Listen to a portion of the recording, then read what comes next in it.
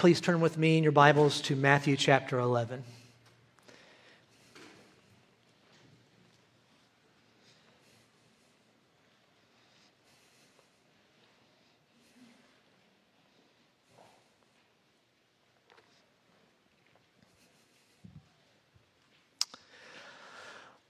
There was a hot night in the month of August in 2003 when I was sitting with a group of teenagers and adults in Guatemala. We had the privilege of going on a mission trip there and doing several things. And as the Lord was blessing, we had the joy of joining together every night for a devotional there where we were staying. On this particular night that I'm talking about, I had a little bit of a red flag go up.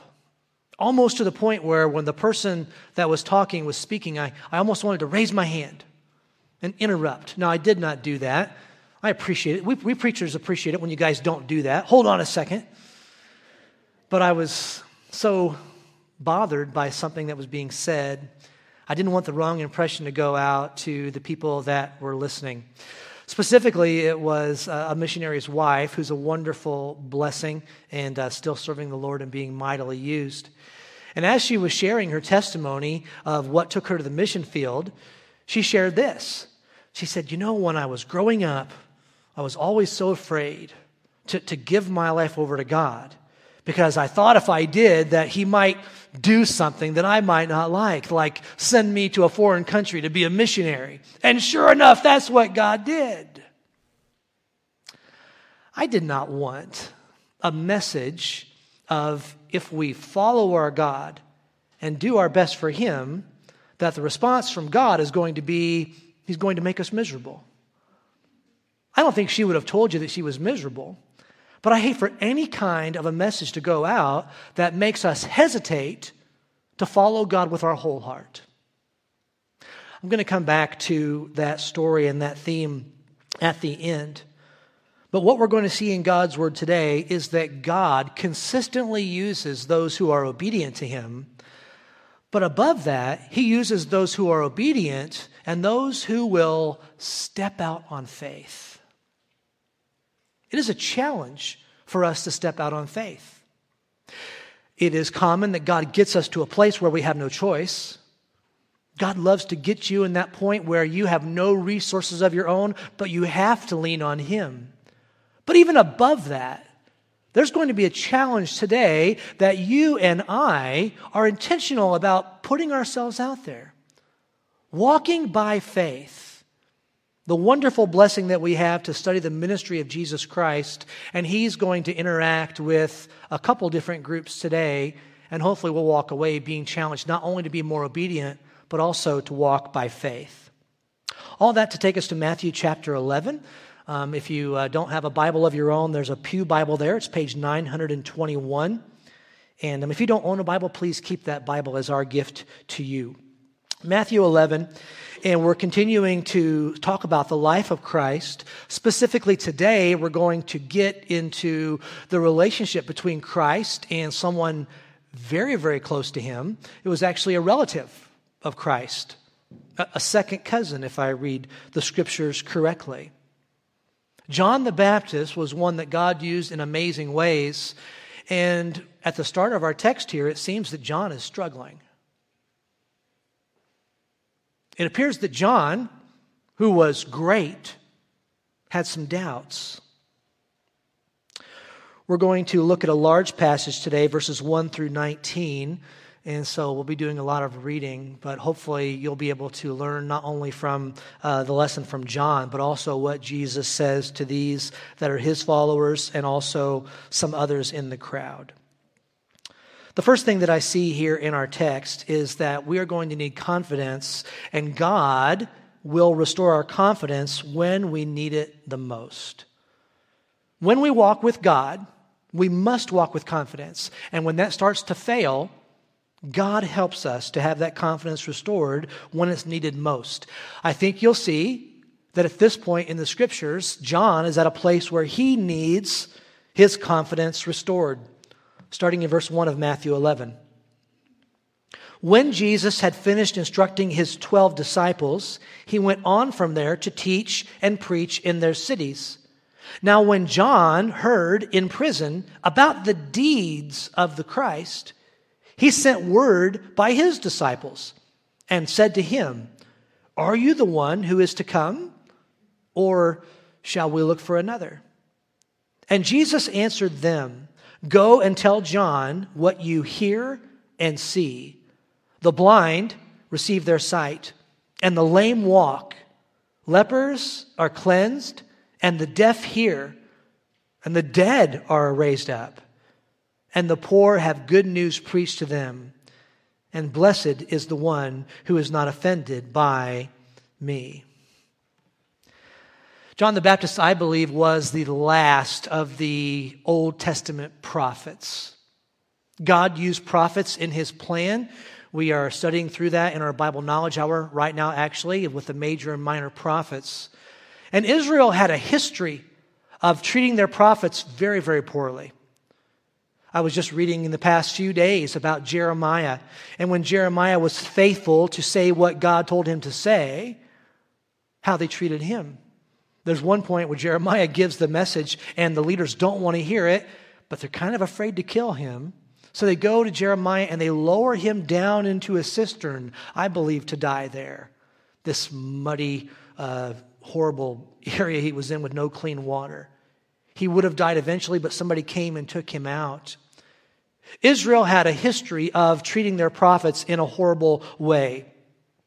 John the Baptist was one that came hundreds of years after the most previous prophet.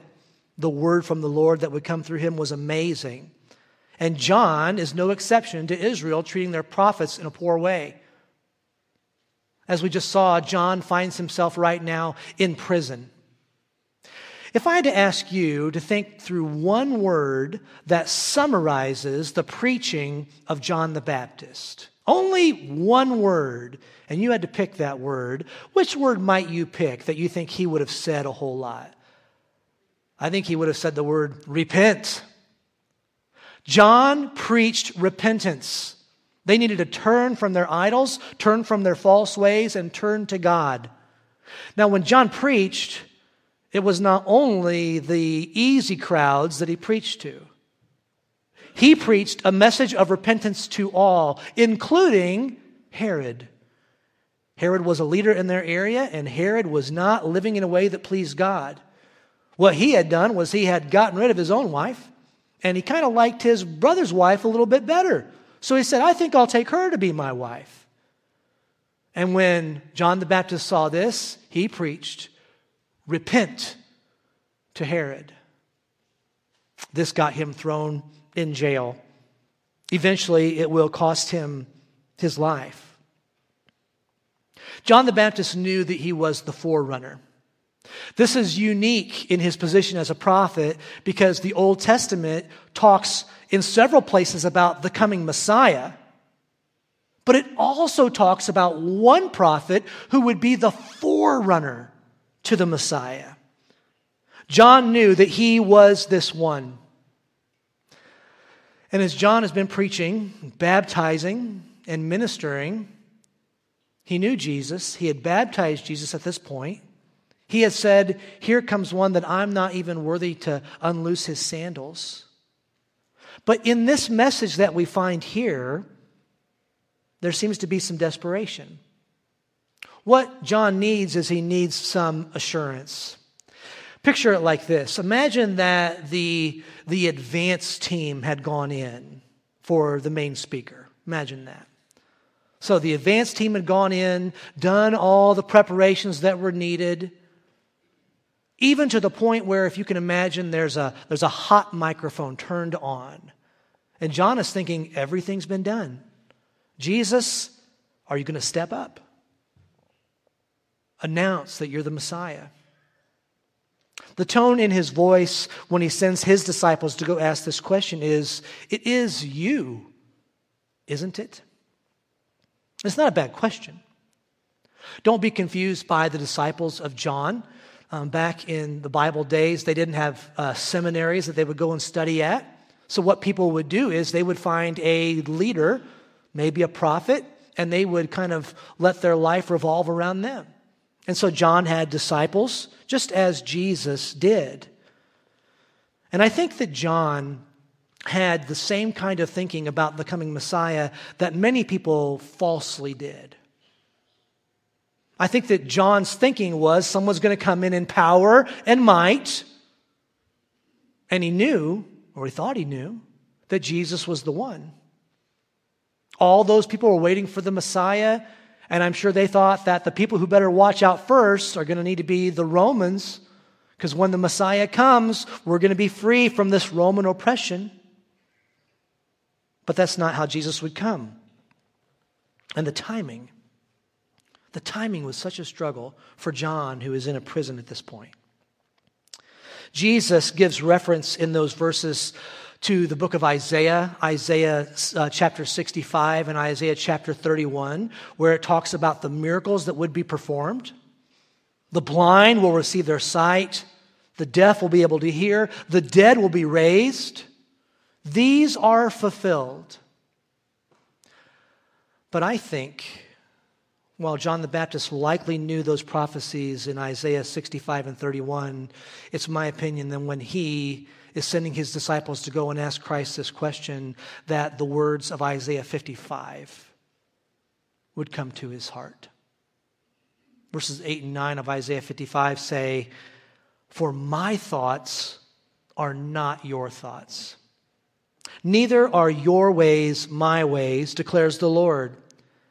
As far as the heavens are higher than the earth, so are my ways higher than your ways."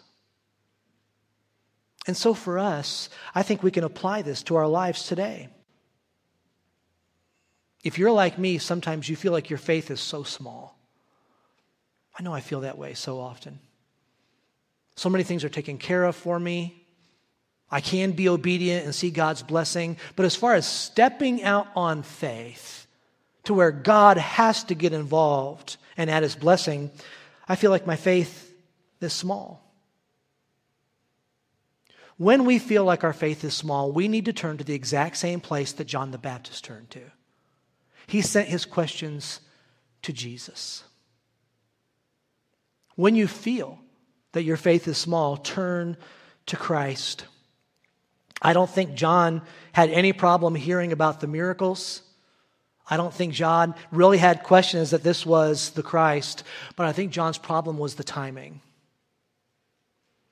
And if we can get real just for a moment, I think that's where we struggle. We believe in God's omnipotence. We believe in God's goodness. But when we are looking at our life and we see the promises that God has given, the timing, that's where we struggle.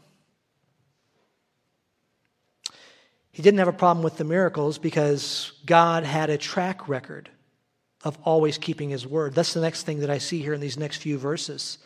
We can have confidence that is based on a perfect track record. Now, I need to let you know that the audience changes. Between verses 6 and 7, we find a change in the audience. So, John's disciples had come with this question. Jesus answers that question. They're going to go away. And now Jesus is speaking to an entirely different group. And Jesus is going to tell this crowd, those disciples that were just here, the ones that follow after John the Baptist, they are disciples of the prophet that Malachi told us about. He was the one who is the forerunner of the Christ. Look in verse 7. As they went away, Jesus began to speak to the crowds concerning John. "What did you go out into the wilderness to see? A reed shaken by the wind? And what did you go out to see? A man dressed in soft clothing? Behold, those who wear soft clothing are in kings' houses. What then did you go out to see? A prophet? Yes, I tell you, and more than a prophet. This is he of whom it was written, Behold, I send my messenger before your face, who will prepare your way before you. Truly I say to you, among those born of women, there has arisen no one greater than John the Baptist. Understand that John's popularity right now is huge. People would travel to go and hear him preach. They loved that he would stand up against the religious leaders and tell them they needed to repent. I think they kind of liked hearing that Herod needed to repent. Having said that, John wasn't going to win any popularity contests with his lifestyle. He was raised as a Nazirite. He had not had a haircut as far as I know, so 30 years of hair growing down his back. Doesn't that sound, well, probably dreadlocks is what he had, I imagine. His clothes, don't think of a nice camel hair jacket that we might wear today. He looked odd in this camel hair clothes. And if you wanted to go and share a meal with John the Baptist and you went to his place to eat the meal, you might not be too pleased with the locusts that he served you. He was so unusual that we're going to see they would refuse him as this prophet that was the forerunner. And even so far, they would say that he's so weird, he must be possessed by a demon. There's no doubt there's something different about him, but he can't be the one. He can't be the one that we're looking for. And Jesus very clearly says he is the forerunner of the Messiah. And he goes beyond that when he describes him. Did you catch this compliment that Jesus Christ gives? Anybody else a little bit jealous? None born of women greater than John the Baptist. I imagine Jesus would challenge them to run in their minds, who's the greatest? So far born of the Jews, who's the greatest? Who do you think might make that list of the greatest? Abraham's got to be in the top 10, right? How about Moses? One guy was called a man after God's own heart, David. Of all of these heroes, Jesus Christ says no one born thus far is greater than John the Baptist. And there's a couple reasons, I believe, why God calls him so great. One is because of his incredible obedience. Obedient to a place where he was so bold to preach what God said. He had a life that was set apart, and he could not be persuaded to turn differently. He was obedient in following God. But he was also the greatest in that he was called to the specific position of prophet. His calling made him special, the calling that the prophet Malachi talks about. Jesus Christ says he's the greatest. Now, from what we know of the story so far and where John's at, was he being treated as somebody who was the greatest born of men? No. He's rotting in jail. He's discouraged. He's asking a question of Jesus that he already knew the answer to. It is you, isn't it, Lord? So they're not treating him in a way that they should have. The message is clear from Christ. If John is the forerunner of the Messiah, then I am the Messiah. Let there be no doubt John is that one, and he would let us know, I am the one. Jesus Christ points John to the Old Testament. These things that Isaiah said would happen, these miracles, Christ lists them to the disciples of John. He even lists them in the same order that he did them. It's amazing. And John's confidence is lifted because he looks to the promises of God's word, and John understands that God has not yet failed once. And the application is clear for you. If God has made a promise, there's not one time yet that he has failed to keep that promise to you. The confidence that John had in the Word is the same confidence that you and I should have. Now, the audience changed from John's disciples to the crowd that was around him. But now, right in the middle of verse 11, we actually find that the subject changes.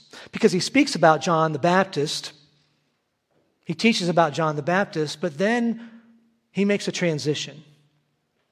And that's the next thing that we find here about our confidence. We should have confidence because when we are personally included in God's plan. Confidence becomes personal when I'm included. So there's a shift here. We won't spend long on this, but there is a shift that is moving from how people that were before Christ would look to him to how people that are after Christ look to him.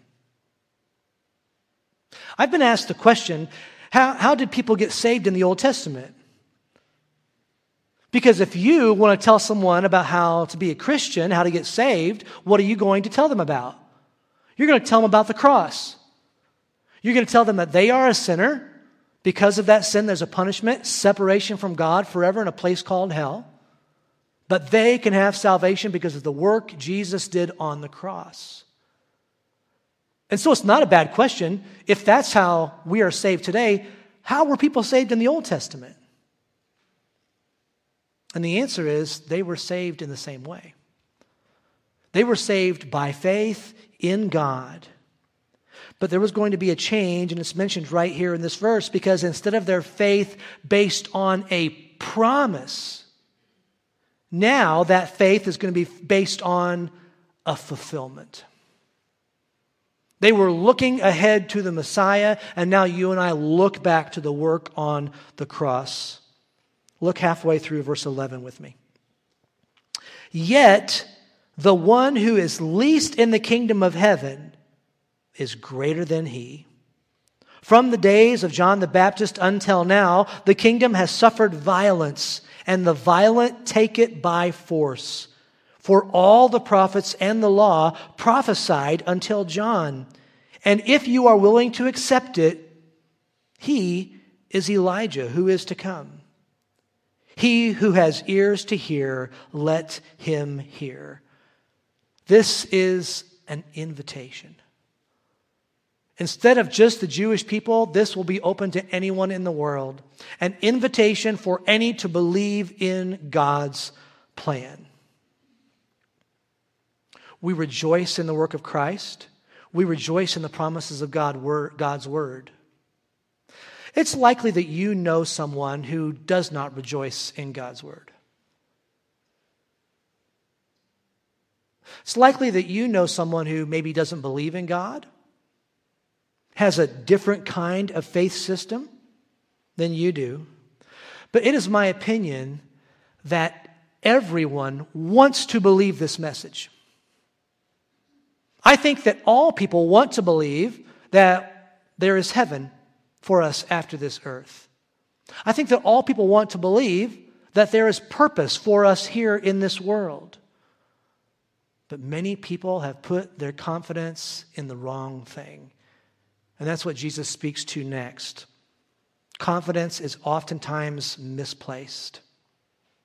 So he speaks to this crowd that is around him, that is listening, but also very much so, there's a message for the full generation of those who have not been following after God. Jewish people who were looking for a Messiah, but they did not think that Jesus was he. Because it's totally different than they thought it would be. Even John was unique as an Old Testament prophet because we were told he was going to come. But they didn't believe, many of them, that John was the forerunner of Christ. Do you know why? Well, some of them thought he was nuts. This guy's so weird. Look at how he dresses and what he eats. He can't be that prophet Malachi was talking about. Look in verse 16. But to what shall I compare this generation? It is like children sitting in the marketplaces and calling to their playmates. We played the flute for you, and you did not dance. We sang a dirge, and you did not mourn. For John came neither eating nor drinking. And they say, he has a demon. The Son of Man came eating and drinking. And they say, look at him, a glutton and a drunkard, a friend of tax collectors and sinners. Yet wisdom is justified by her deeds. They didn't think that John possibly could be the forerunner of Christ. He's nuts. And when they looked at Jesus Christ, they didn't think that he could be the Messiah because he didn't take their traditions as seriously as they wanted him to. Don't miss the problem. The truth was coming, but it looked different than they wanted it to be. Mark chapter 2 gives us a comparison of John the Baptist's disciples and Jesus' disciples and the difference that he's referring to right here.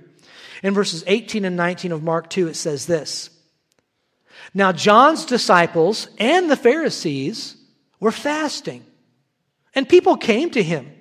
Why do John's disciples and the disciples of the Pharisees fast, but your disciples do not fast? And Jesus said to them, Can the wedding guests fast while the bridegroom is with them? As long as they have the bridegroom with them, they cannot fast. They rejected John because he was too serious. They rejected Jesus because he was not serious enough.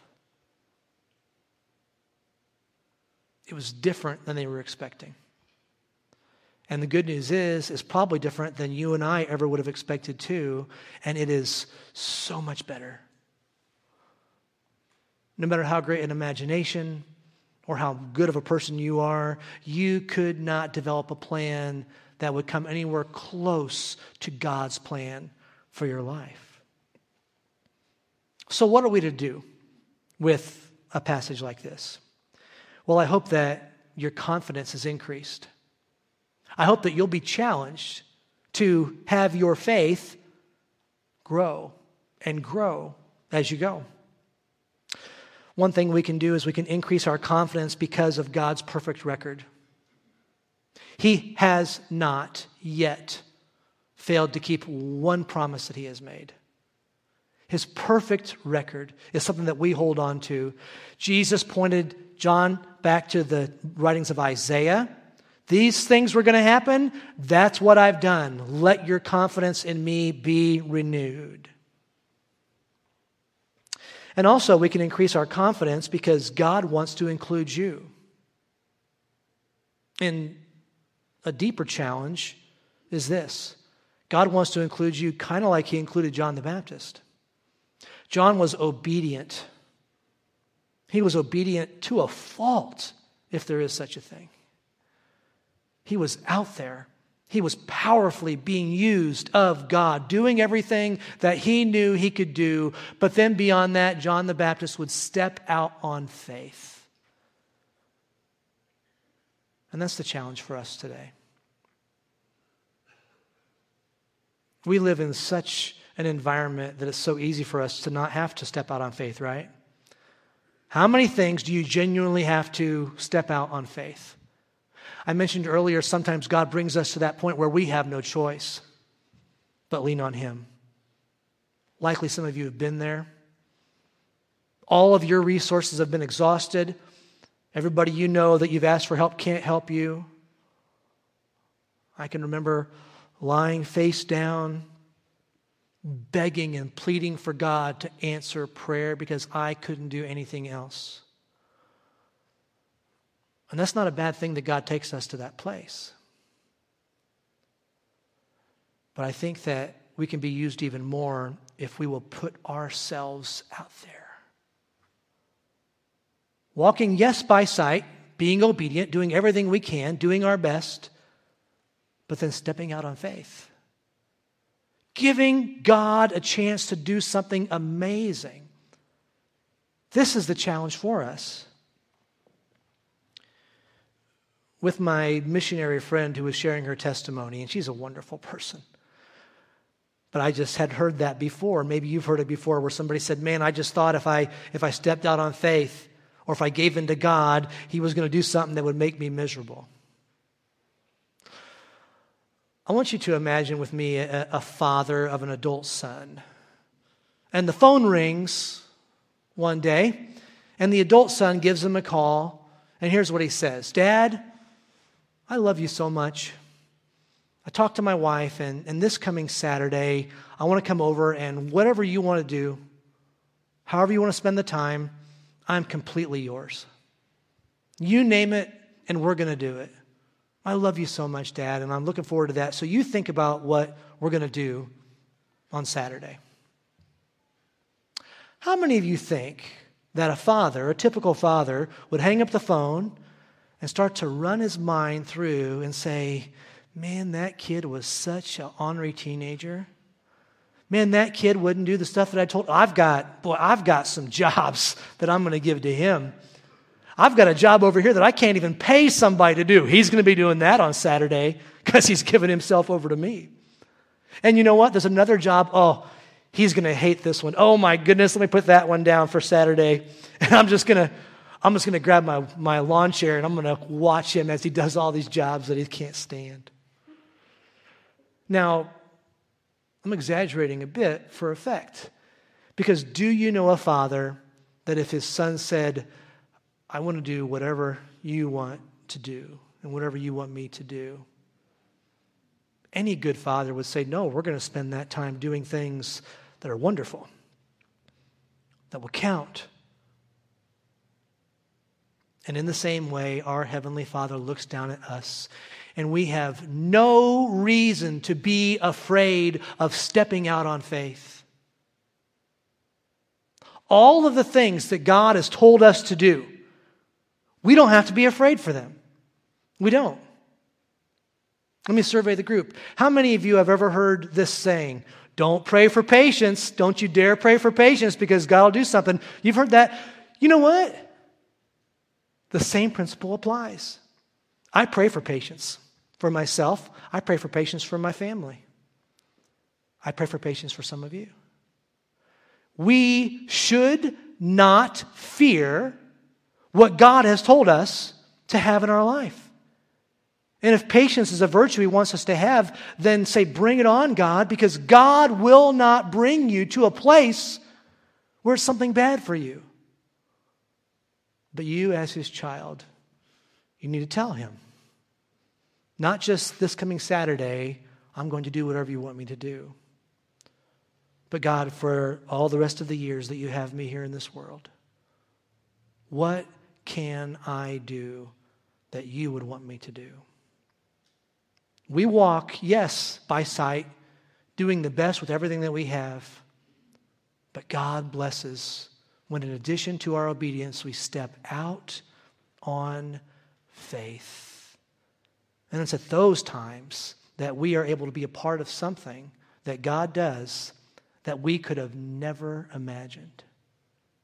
You see, God said, your ways are here. My ways. That's what you want. You want my ways. My ways are way up here. Where do you want to be in your walk with God? Would you pray with me?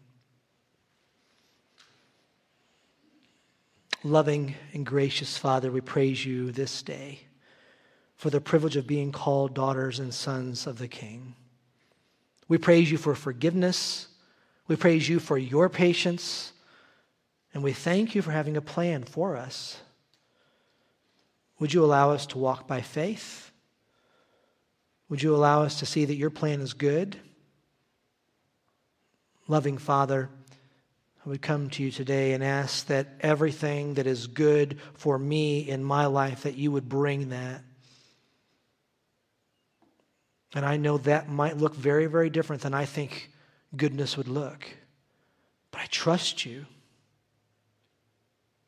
And I would pray, Heavenly Father, that those that hear this message today would trust you. As we've been encouraged with this message about your servant John the Baptist, he never got out of jail. He stayed there until he was executed. And I think if we were to go and ask him today if he regretted any of that, he would say, I have no regrets in being obedient and in walking by faith. And so, Heavenly Father, even if it looks different than the whole world thinks it should look or we think it should look, would you encourage us to pray? Lead us. May the Holy Spirit put a burden within our heart that causes us to step out by faith. I want to give you a chance to pray this morning. As the piano plays through, would you just talk to God right now? If you're a follower of Christ, you have the Holy Spirit, and He can guide you to the next step. What a blessing it would be if it's something that you can't clearly see the end, but the Spirit is leading you to take that step of faith. We talked about the work of Christ. We talked about salvation. It could be there's someone hearing this message that has never accepted Christ. We look back to the cross of Christ. His work done on the cross was because of our sin. And we don't have to pay for our own sin in a place called hell, but we can have forgiveness. Whosoever shall call upon the name of the Lord shall be saved. If you've never asked God to forgive you of your sins and make you His child, you can do that even in this moment. Let the Spirit lead you on what to pray. And then in faith, pray a prayer of accepting Christ as Savior.